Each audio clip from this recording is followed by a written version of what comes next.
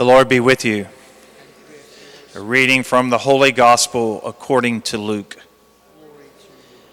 Great crowds were traveling with Jesus, and he turned and addressed them. If anyone comes to me without hating his father and mother, wife or children, brothers and sisters, and even his own life, he cannot be my disciple. Whoever does not carry his own cross and come after me cannot be my disciple.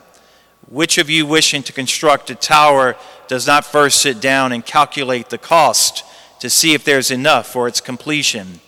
Otherwise, after laying the foundation and finding himself unable to finish the work, the onlooker shall laugh at him and say, "This one began to build, but did not have the resources to finish."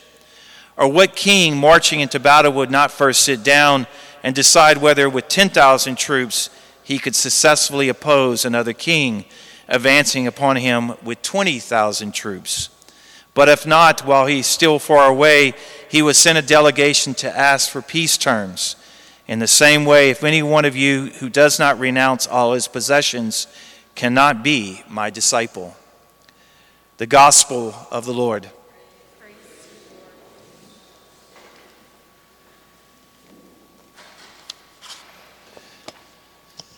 Moses, the Buddha, and Muhammad could never say what Jesus says in today's gospel. Never. Here's what Jesus says. If anyone comes to me without hating his father and mother, wife and children, brothers and sisters, and even his own life, he cannot be my disciple. And the reason why that they could never say this is because they are not the ultimate good. Only God is the ultimate good. God has always existed, and he's going to exist forever. There is nothing greater than God. Jesus is God, therefore he is the ultimate good.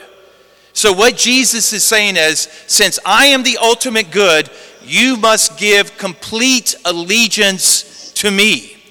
It will do you no good to give it a little bit allegiance to me and then a little bit allegiance to someone else. Nothing can be higher than God. I mean nothing. Not even your spouse, your siblings, or your family. Now, if this sounds harsh, think about this. If you put second things first, you will lose not only the first thing, which is God, but also the second thing which you make into a God. For example, the mad search for pleasure in addictive drugs destroys pleasure. The abuse of alcohol destroys your enjoyment of a glass of wine. Greed destroys the small enjoyments that money can buy. Selfish lust destroys the greater joy of unselfish love.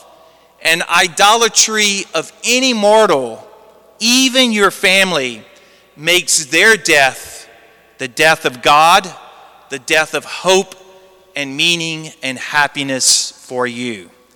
Now flip this around. When you make God the highest priority in your life, all those elements that you are composed of, your mind, your will, your passions, and your body, they fall into harmony with one another. And you, therefore, will be able to love those things in your life, your family, your possessions, pleasure, in the proper way. Therefore, in the measure that you have made your mother, your father, your spouse, your siblings, your children absolute, in the measure that you have made all these people absolute, you should hate them. You should break the spell they have over you. In other words, put God first, then indeed you will love your family in the proper way.